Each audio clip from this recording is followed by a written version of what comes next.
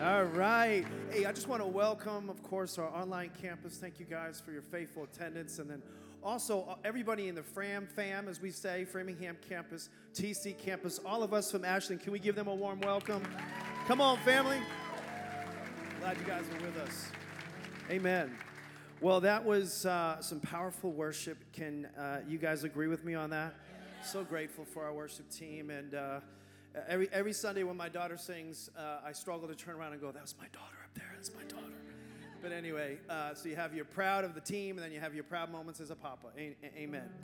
Well, listen, we're going to get into the series today, The Hoods. If you got a hoodie, just put your hoodie on. You'll look cool. It'll fit the series. But we've been talking about all these messages that end with the word hood, and we've been going from motherhood. We'll end on Father's Day, and guess what we'll call that? Fatherhood. Good job. And so we'll get into that in just a second. But could you just join me as I just open with a word of prayer? I want to ask God to kind of punctuate this segment of this service. Father, thank you so much for the opportunity to speak to your people. I don't take it lightly. I count it a privilege. It's an honor. Help me to do a good job. Help me to transfer what you've translated to me to the best of my ability. I pray it be transformational for the people that are here. Lord, we're going to talk about some things that are under the hood today. And I pray, Lord, that it do a work on the inside of each and every one of us. Lord, we set our affections right now, not on the earthly things, but on things above. And we thank you, Lord, that as we set our heart on things above, you do a work in our heart right down here. And we praise you in advance for what you're going to do in Jesus' name. And everybody said, amen and amen. Turn to your neighbor and say what we always say, get ready, get ready, get ready. Thank you, brother. I'm going to read from the paraphrase, the Message translation. Eugene Peterson, if you need to know the author, he paraphrased the Bible, and in Romans chapter 12, look at how it says it. This is Romans 12:2. It says, "Don't become so well adjusted to your culture that you fit into it without even thinking about it." Isn't that kind of what's happening right now? 5 people said amen. Okay, so instead, fix your attention on God. So that's what we're supposed to do, because you'll be changed when you do that from the what? You'll be changed from the inside out. So that's really a big focus of today, is inside out. Should be really every day in our walk with God. Readily recognize what he wants from you and quickly respond to it, unlike the culture around you, always dragging you down to its level of immaturity. But what God wants to do is bring out what? He wants to bring out the best in you. Turn to your neighbor and say, I want the best out of you. I want the best out of you. And he wants the best out of you in every single area of your life, developing well-formed maturity in you. That's God's plan for you. He wants to develop the best in you. Speaking of, it's kind of his job is an inside-out job. And speaking of job, didn't Pastor Devin do a great job last week in the mess? Come on, give it up for Pastor Devin. I think he's over at TC. Good job, Devin. He talked about adulthood, which is really what this scripture is referencing, is maturity. And that we're not, I loved how he phrased this, because he separated, of course, and distinguished between a believer and a disciple. But, a believer likes Jesus, but a disciple wants to become like Jesus. Amen. How many want to become more like Jesus today? Amen. Half the people want to become more like Jesus. All right. So if you're ready to grow today and go under the surface a little bit, today's message is entitled Under the Hood. Under the Hood. And I'm going to start with a little story, a little personal story. Some of you maybe heard this a long time ago, but in 1972, my father had a heart attack. And he was 29 years old, and it was an earth-shattering experience in our home. He had a rather tumultuous trip to the hospital. That's a message all by itself. He's having a heart attack, yelling at my mom because she was coming up to every stoplight and stopping, and every stop sign and stopping and looking for traffic. And she's like, "Rhonda, I'm about to die. Take me to the hospital." And she's obeying traffic signs the whole way there. So anyway, to my father's chagrin, but they finally got there, and it was just a major wake-up call, not just for him, but really for our whole family. And one of the things I'll just say at the outset that I learned at a very early age is that everything begins and ends with the heart. Everything. I learned that at 4 years old, and I learned later that there's different ways that the enemy will always try to attack us, and what he's really after is to get our heart to stop. You know, this may sound crazy to some of you, but this is an actual truth. This is a real family legacy that was broken.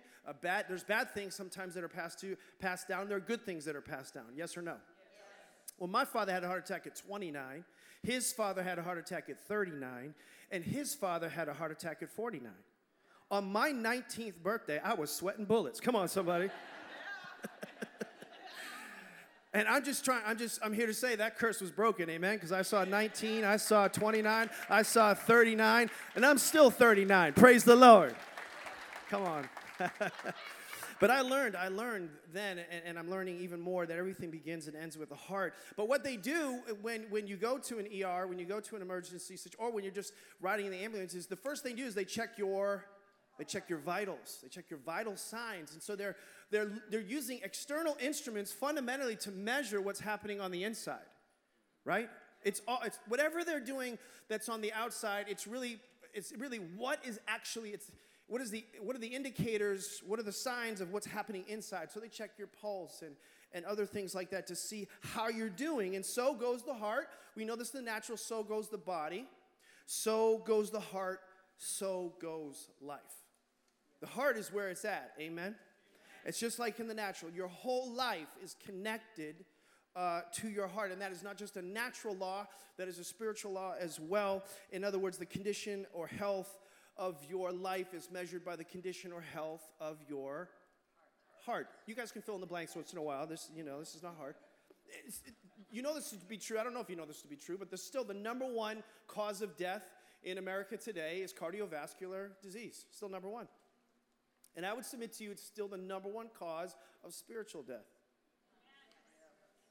It's arterial sclerosis of the heart. The veins that go into the heart of our life are killing us spiritually. And so as we kind of look through the medical field to kind of kick this thing off, we sometimes don't know or see the condition of our heart. But the Bible tells us, Proverbs 4:23, you've heard this a million times.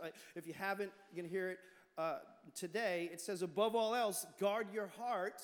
But what we forget is, it says, for out of it are the well springs of life. One translation says, everything flows, all life flows from the condition or status of your heart. And that's why Jesus worked so hard to get us to not listen to the voices of the religious, which were so externally focused. They were always focused on external behaviors, not necessarily on the things that were going on inside of us. Jesus was always trying to get us to focus more on the inside than the outside. In fact, if you were to try to interpret the difference, a simple interpretation of the differences between the Old Testament and the New Testament is fundamentally the Old Testament is about rules. It's about religious behaviors. It's about protocols and of that sort of thing. But the New Testament is always having an internal focus, because Jesus knew that it was the inside that determines what's happening on the outside. That's why he said things like, you've heard it said. And then what is he doing? He's referencing the Old Testament where it says, talking about if you commit adultery, that's a sin. But then he says, but if you even look lustfully upon a woman, you've committed adultery in your heart, because there's a problem there that actually will ultimately surface out here. And that's true, because the things that are happening in our heart produce a pathway to behaviors that are happening externally in our life. So if you take care of your heart, then the heart will help you with this or that, if you take care of your heart. And that's what my father had to learn at 29. By the way, as a testimony, from 29 to 50, he began to take care of his heart. He actually went from being very obese to unable to tie his own shoes, things like that. I don't know if you can imagine. Some of you that knew him probably never saw that side of him, but I can remember it. I can remember him spraining his ankle because he was so heavy, and he had to walk around on crutches. But from 29 to 50, he made radical changes in his physical, not just spiritual life, to the point where at 50 years old, he ran the Boston Marathon. And he ran it 8 years in a row. He took care. His heart was strong. My father had a very, very strong heart. And so that's a natural example of what you can do in the spirit, what you can do with the condition of your heart, and whatever is going on inside of it can be changed. It might not happen in an instant. Most things don't. Sometimes it does by the grace and mercy of God. Sometimes we can change in a moment, but most of the time it doesn't happen in a second. It happens over time. We like to say it's a process. It's a journey. It doesn't happen in a second. Sometimes it's in a system. That's why we encourage you to get into next steps and go and find your path. Get on that journey. Become an adult Christian, a mature Christian believer who's not just believing things in their head, but is discipled and being a discipler as well. Are you with me, everybody? So Jesus did this over and over again. He was always coming at the heart stuff. It could be related to the subject of marriage and relationships and divorce and remarriage. In fact, one time in Matthew 19, the Pharisees were trying to, some of you know this text, Matthew 19, verse 3. Jesus is, they're trying to trip Jesus up. They're trying, and they pose this question at him about marriage. And they say this, they say, should a man be allowed to divorce his wife for just any reason? Now, at that particular time, and I got to not go into this too deep, but there were kind of two trains of thought. The Greeks had what's called, back then, it could be summarized as a no-fault divorce clause. If you just wanted to get rid of your wife, you could. That's how the Greeks believed. And the Jews had kind of two ways to look at it. And so they're coming at Jesus, and they're going to play the game, which one works to their advantage. And so they say, should a man be allowed to divorce his wife for just any reason? And Jesus says, haven't you read the Bible? So he nails them. He's referring to the Old Testament, of course. And that's insulting right out of the gate, but that's what Jesus would do, the religious. They record that from the beginning, in the very beginning, God made male and female. By the way, I just want to go on record and say God's very clear about two genders, male and female. There it is, right there in the Bible. Once in a while, we have to establish that at church. He's not unclear. It's right there. That's why there's confusion. And he said, this explains why a man leaves his father and mother and is joined to his wife, and the two are united into one. Since they are no longer two but one, let no one split apart what God joined together. So he's like, didn't you read that? What's your problem? So they go, oh, okay. So now they're going to try to spin it again. Here's another question. So then, why did Moses say in the law, one translation says, why did Moses command, which it wasn't a commandment, so they're actually spinning words with Jesus. He didn't command something. It was permitted. It was a concession, you'll see in a second. Why did Moses say in the law that a man could give a wife a written notice of divorce and send her away? They asked this because they're just trying to trip him up. So watch what Jesus says. He says, Moses permitted divorce. He corrects them. He didn't say it was a law. He didn't say that. He permitted this divorce only as a concession to, here we go, internal, to your hard hearts or the hardness of heart. In other words, if it wasn't for the condition of your heart, then in most instances, if two parties had their hearts right, you could work it out. The reason that divorce was necessary as a concession, not as a law or a commandment, was because man has a hard heart sometimes. A lot of times. Right? And so he said, because of the hardness of your heart. But it was not what God had originally intended. So anytime, isn't that really what it comes down to? God has an original design, and then we kind of like to redesign things. Or the enemy encourages us to redesign things. Okay? And so we have something in our life. Anytime we have something in our life that is not the way God intended for it to be, we have a choice. And the choice is to try to do better. That's what the religious will tell us. The religion will tell us. But there's another way to do it. And Jesus is fundamentally saying, you got to deal with the condition of your heart. That's the best way to deal with this problem. The heart is a huge part of the problem, and it's a huge part of the solutions. And this was in the Old Testament, not just in the New Testament. What do you mean, Pastor? Well, let me take you back a little bit. Are you guys enjoying this so far? Yeah. Okay, praise the Lord. And so in the Old Testament, we had representatives before God who went to God on our behalf. So in the Old Testament, I would be like maybe your priest. I'm not your priest, praise the Lord. The modern kind of religious terminology to describe this office would be like a reverend, or something like that. Just don't call me reverend. I just want to get on record and just say, please don't call me reverend, okay? The reverend is here, it just sounds so weird to me, okay? So I like pastor, PD is kind of an affectionate term we use around here. But anyway, I digress. But in the Old Testament, the priests, when they were approaching God, they had to wear certain garments. They had to put on like a particular different things. But one of the garments that they would put on was known as the breastpiece of decision. This is the breastplate of righteousness, or you could modern breastpiece of decision. Are you with me, everybody? Very interesting term. I got to say something about priests because we're going to talk about this next week. The cool thing is, while I'm talking about the Old Testament, a priest going before you, I want you to know that in the New Testament, you are a priest. We are kings and priests according to the New Testament. You are a royal priesthood, a holy nation, a peculiar people to show forth the praises of him who's called you out of darkness into his marvelous light. You're a priest. So that means you have the same rights and responsibilities and privileges of a priest. And next week, we're going to talk about priesthood. Okay, 2 people are excited about next week. There's going to be like 3 people here next week, Pastor Deryck, because nobody was excited about that. I was a setup for next week's message, and it completely flopped. I hope TC and Framingham will be in church next week. Praise the Lord. All right, so watch this. Wow, I got work to do. So watch this. Whenever a priest came to God in the holy place, he's bearing something. He's not only got this garment on, but on this garment over his heart, he's bearing names. Okay, I'm going to go a little bit deep today. Can you guys handle deep today? Say, I want to learn something. I want to grow, okay? So he's bearing, this is going to be a little deep water today. So he's already bearing names, and they're written right over his heart. Look what the Bible says. Exodus 28:29 says, when Aaron entered the holy place, Aaron's the high priest, he will bear the names of the sons of Israel over what? Over what? His heart on the breastpiece of decision as a continual memorial before the Lord. So time out. Every time you go before God, you come to God, you come with things that are, you could say for this title of this message, under the hood, or you could say written on your hearts. Everybody can't see them. Sometimes you can't see them, but they're written there over your heart.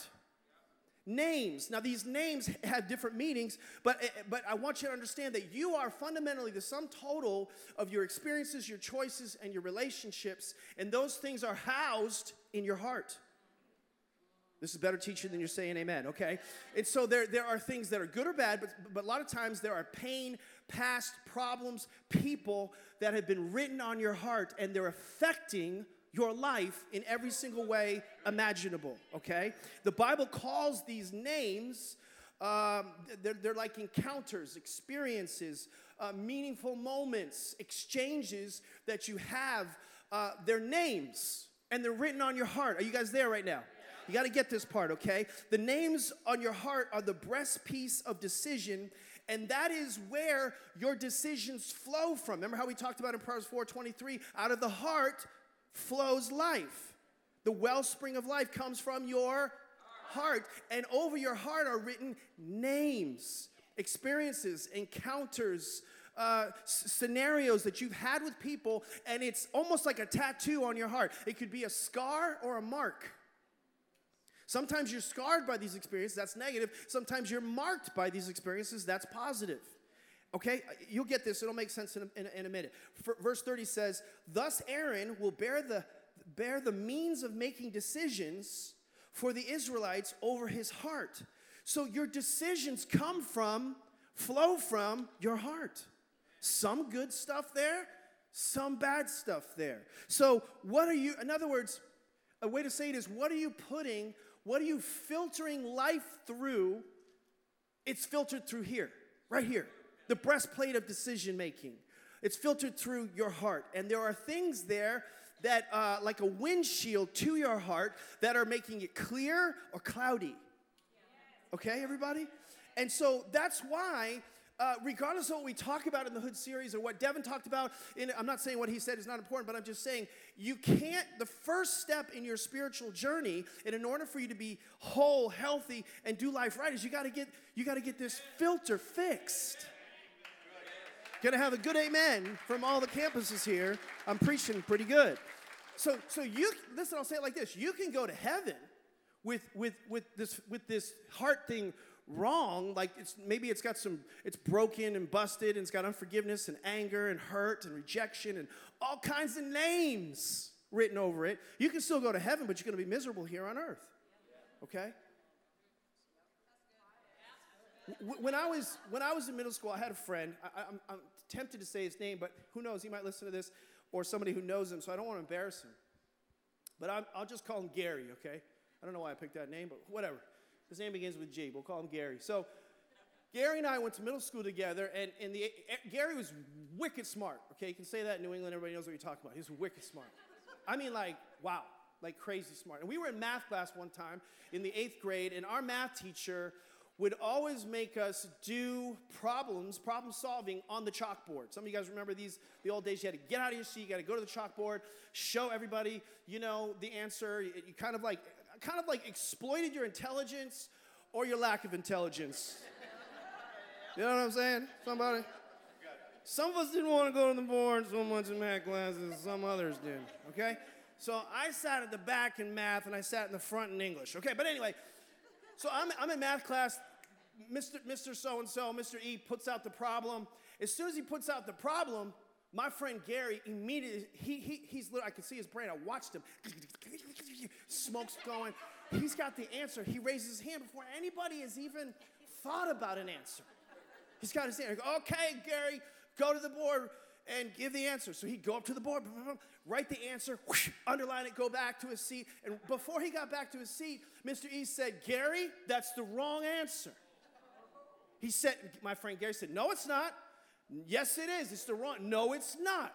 That's the right answer. And then Mr. E said, it's the wrong answer because you didn't show your work. Do you remember? How many of you hated when your teacher said that? How many of you are a teacher that said that? Exploit. You exploited me, I'm exploiting you. Just kidding. But I used to hate that. Kind of, just as a sidebar, I do think it's right, but I just want to say for this illustration that's how religion is. Religion wants you to show your work. It's not that you have the answer right on the inside. It's you got to show everything on the outside, right? And so he got so offended by the answer, and they're going back and forth. And I can remember him saying, Gary, here's, the teacher just yelled at him. And Gary didn't want to hear it. And Gary was going back to his seat, and the teacher basically said, here's the problem with you, Gary. You're never going to amount to anything because you don't show your work. And that day, in the 8th grade, my friend wrote a new name over his heart. He crossed out smart, intelligent, sharp, and he put over there lazy. Never going to amount to anything over his heart. And the reason I say that is because many people that are listening to my voice, many people in this room, listening online, have allowed people, circumstances, situations, and experiences to cross out names that God put upon you from the time of your birth, from other people. Cross those names out and put a new name there to try to determine your destiny or your future, and it's not of God. And for a person who's been in ministry over 30 years, I don't want to really get into that too much. I've just seen so many people in this situation who've been hurt by this. A bad name instead of a good name written over their heart. I remember when I was in seminary, sometimes they call it the cemetery, where my professor, he just didn't like me. And I can remember, I always had a different approach. I took this class, it was called Sermon. I was in seminary for a little while, and I took this class called Sermon Prep and Practice Preaching. So you learn how to prepare a message, you learn how to deliver a message, and we always had to deliver a message, sometimes on demand, like, here's the scripture, start, go. And to be honest with you, I thought I was pretty good back then, but this professor didn't like that God had given me a natural gift and a different approach to be able to say things, and it wasn't fitting into his mold. And so he would zing me left and right. And one time he says, Frye, I can't imagine you in ministry and the way you preach with an approach like that. And I remember it got to me. And I remember just writing that name over my heart. And to be honest, I got out of ministry because of that professor. I dropped out of seminary because of words like that. And it wasn't, if not for the encouragement of other spiritual fathers and strong, I actually met a business leader at the school that I went to who was a stronger Christian, more influential in the marketplace than my professor was in ministry. And he spoke words of life over me. He said, no, you have an incredible gift. It's raw, but you have a gift. It's very raw. It's got a lot of work I'll be done, but it's very raw. And I can remember my father telling me years later, my old man basically speaking life over me, son, you're going to be you are a way better pastor than me, a true shepherd, a leader. You are a better, remember when he said it, you are a better communicator than me right now. And a new name was written over my heart. And listen, the curse was reversed. Just like that. Just like that. And the reason I'm telling you that is because you editorially are operating, each and every one of you, out of the names that are written on your heart. What's going on under the hood, that breastpiece of decision, good or bad, things that have happened to you right here. For some of you, as a person that said some really nasty things, and if I asked you to just kind of be quiet and close your eyes and be still, you could probably surface some of those things where someone or something scarred you. And there are other experiences that were maybe positive that have helped you be successful. But either way, I'm just trying to get you to see you can't really move forward and experience the abundant life that Devin was talking about last week until you heal the filter. And the filter is your heart. In Ephesians chapter 1, it's not in your notes and it won't be on the screen. Ephesians 1:18 says, it uses the term, Paul speaking, that the eyes of your heart might be enlightened. I'm like, eyes are not on your heart, eyes are in your head. But Paul knew what I'm talking about, that the eyes are actually in your heart. You see things, you hear things through this filter. And you can see things and hear things. All of us see and hear the same thing, but filter it completely differently because of why? The names that are written over your heart. Is this making sense to you? If there's nothing else that I said, I want you to get this part because I want you to see how important it is, because that's why your heart has to be healed first. Let me give you another example about this. I'm going to talk about a guy that you probably haven't heard of because but he's the father of a famous person in the Bible, Abraham. Abraham's father's name was Terah. Not terror, terror. That's a 2-year-old story. But this is a story about Abraham's father. Genesis chapter 11. Let me read this to you. It's amazing. Genesis 11:27 says, this is the account of Terah. Terah became the father of Abram, that's Abraham, Nahor, and Haran. And Haran became the father of Lot. While his father Terah was still alive, Haran died in Ur. Haran is Terah's son. He died. He died in the land of his birth. We don't know how he died. We just know that he died premature. We just know that Terah outlived his son, which how many know that's one of the worst things that can happen to anybody on the planet. And he did it, this happened in a place called Ur. Ur represents the place that God doesn't want you to be. He wants you to get out of. It's a place where you get kind of, it's like where you get stuck. That's what I want you to think of when you see Ur. Everybody is not supposed to be there. We got to get out of there, okay? And something happens in Terah's life, and I believe it's an aspect of discussion. Scholars think different things about this, and I'm going to give you my opinion on it today. But regardless, something happens. Terah wakes up and he decides, I'm leaving. I'm leaving Ur, and I'm going to go to this place called Canaan, which, for lack of information, is called the Promised Land. This is where blessing's going to be. Milk and honey's going to flow. It's going to be a great part of life. And the speculation that I'll get to is that God called him to that. It doesn't say that, but many people believe that God called Terah to Canaan, the Promised Land. Is everybody tracking so far? I know we're in deep waters, so I'm asking you to kind of pay attention to me. In other words, if true, God spoke to not Abraham to go into the Promised Land. He spoke to Terah, Abraham's father, and instead of it being the God of Abraham, Isaac, and Jacob like we celebrate today, it would have been the God of Terah, Abraham, and Jacob. Okay? So here's what happens. Genesis chapter 11, verse 31, Terah took his son Abram. Regardless of what you believe about that, he did leave. He took his son Abram, his grandson Lot, son of Aaron, and his daughter-in-law Sarai, the wife of the son Abram. And together they set out for Ur of the Chaldeans to go to Canaan. So they're on a journey, okay? Is everybody with me? Yeah. They're on a journey. I'm saying I believe the original call was for Terah, not Abraham. that's where he was supposed to go. And now we get one of the most depressing verses in the Bible comes up. And it says, but when they came to Aaron, by the way, there's an extra R here because this is not the son. The son's name was Aaron, but so is this location. Track with me here because it's significant. The son who died, the son of Terah who died, is not the place that they're now going to. Somewhere between where they were stuck, and the promised land, they passed through this place called Aaron, and it's got another R in it because it's not the son, it's a location that has the same name as the son. 5 people are still with me, praise the Lord. So he has to pass through this place that has the same name as his dead boy. And when he got there, he couldn't leave.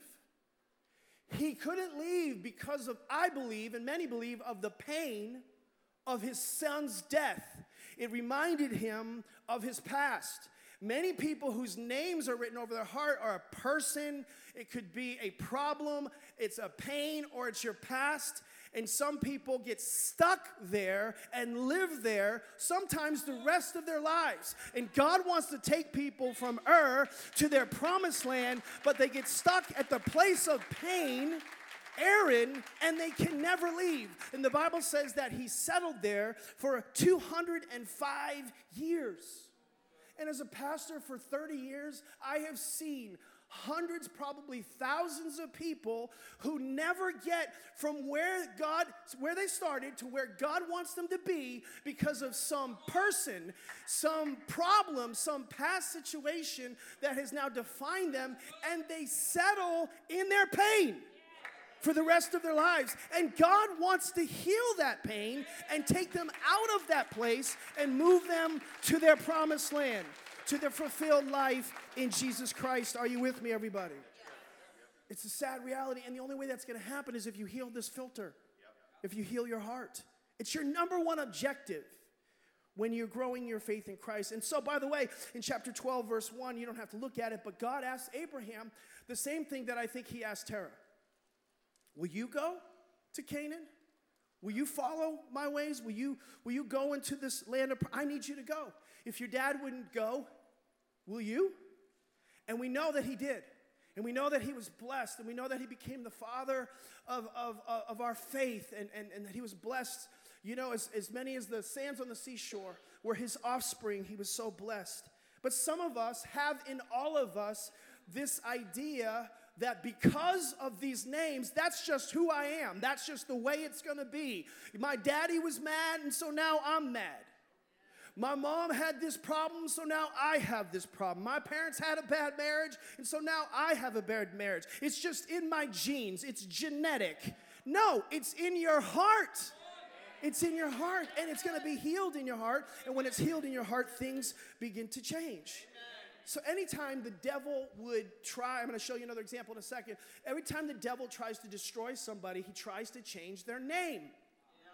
Anytime you see a person who's changed by God, he gives them a new name. Names mean more than what you think sometimes. Sometimes you don't realize what your name means. My parents used to always tell me what my name, Deryck. It's not D-E-R-E-K, it's D-E-R-Y-C-K. Why? Because he loves you. No, I'm just kidding. D-E-R-Y-C-K. My name means leader of men. It's the Teutonic name meaning leader of men. My parents just prophesied that over me my whole life. You will be a leader. You will be a leader. Your name means leader. Your name is just not a label, okay? It means more.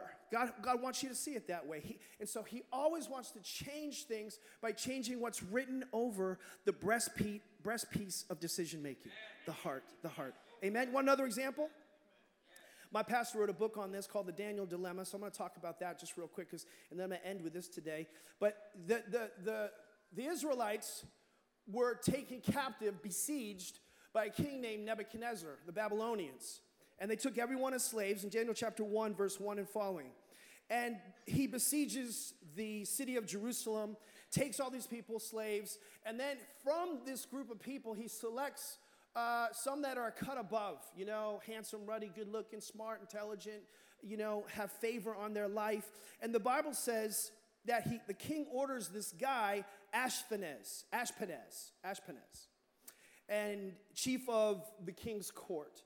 and to bring into the king's service some of these Israelites from the royal family and the nobility. Look what the Bible says. It says young men. Everybody say young men. By the way, most of our names, most of the time the enemy tries to rewrite your names when you're young. Did you hear what I said?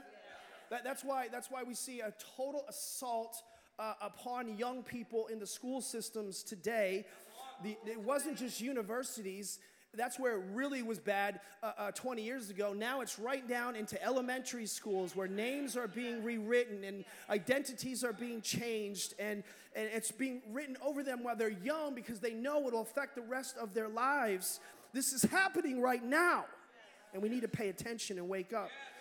And so the Bible says that this Ashpenaz, he was to teach them, or you could say indoctrinate, the language and literature of the Babylonians. What is he trying to do? He's trying to change them.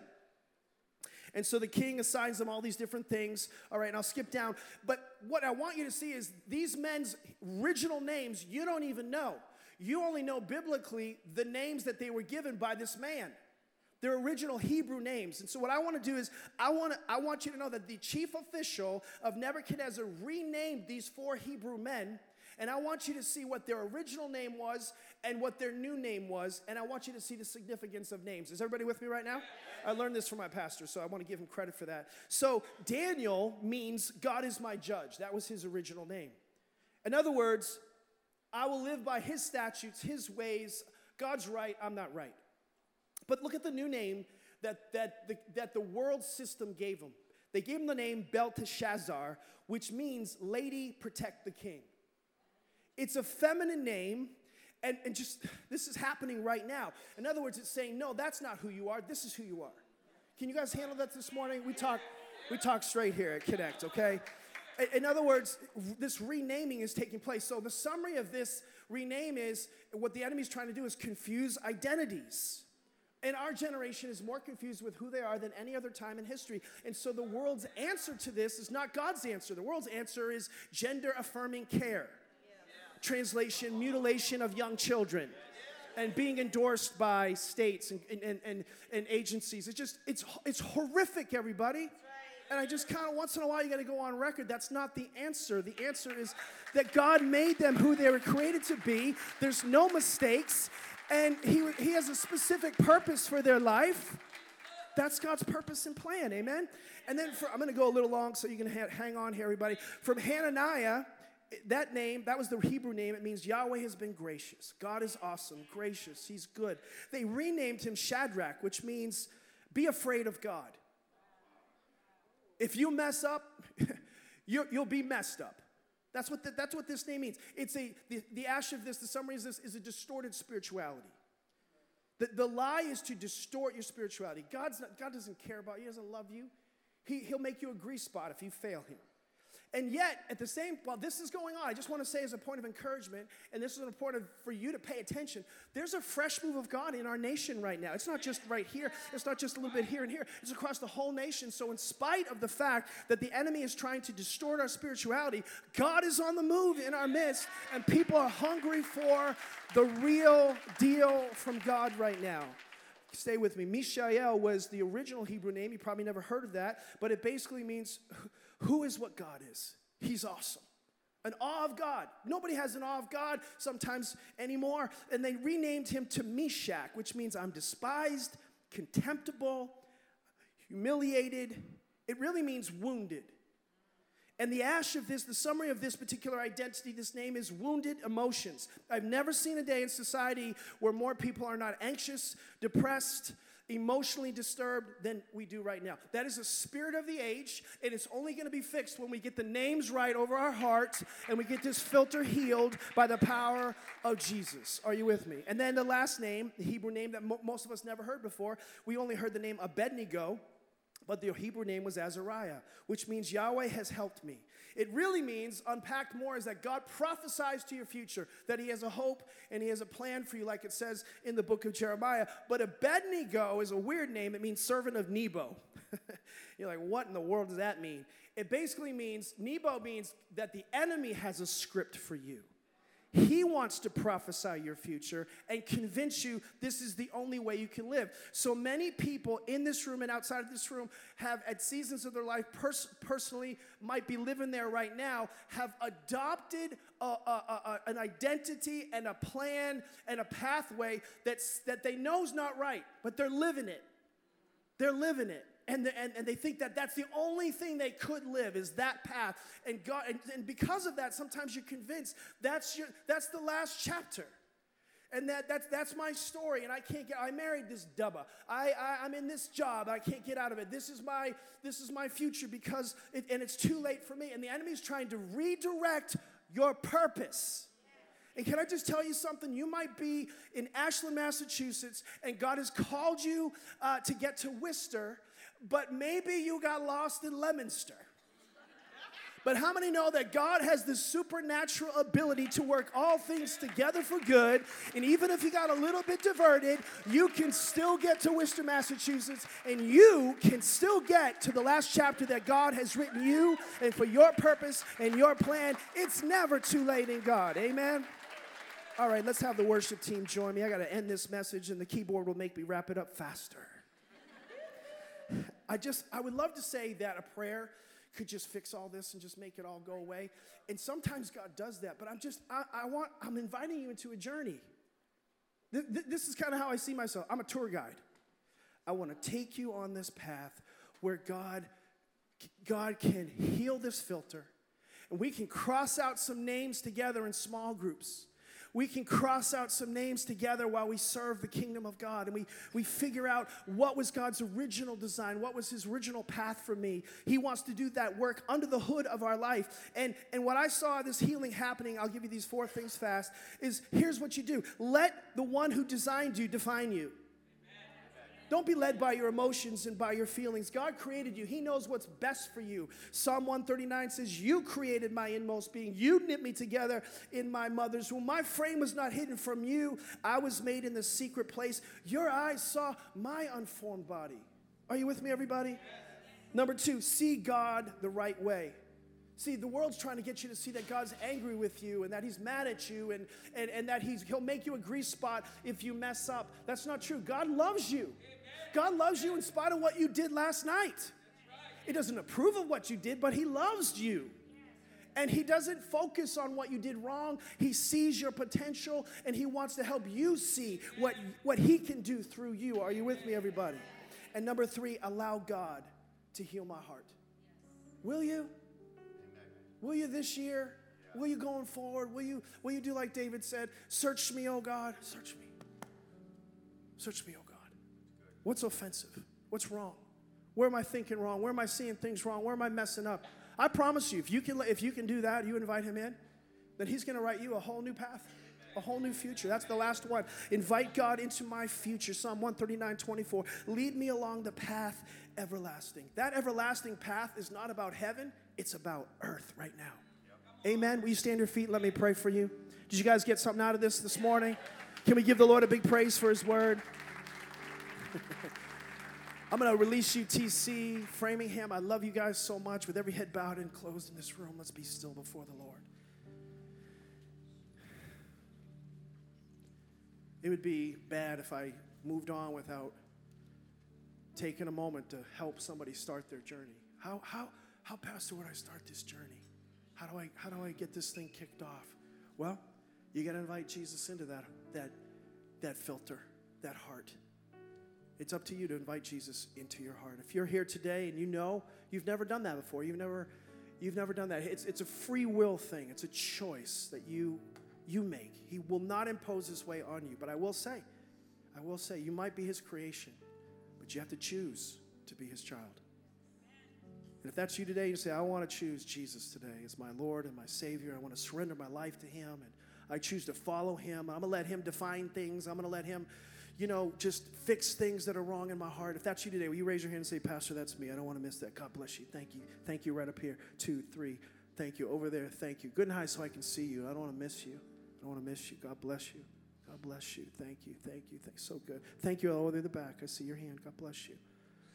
Church, would you pray this prayer with them as we join them in faith? Those that raise your hand, say this from your heart.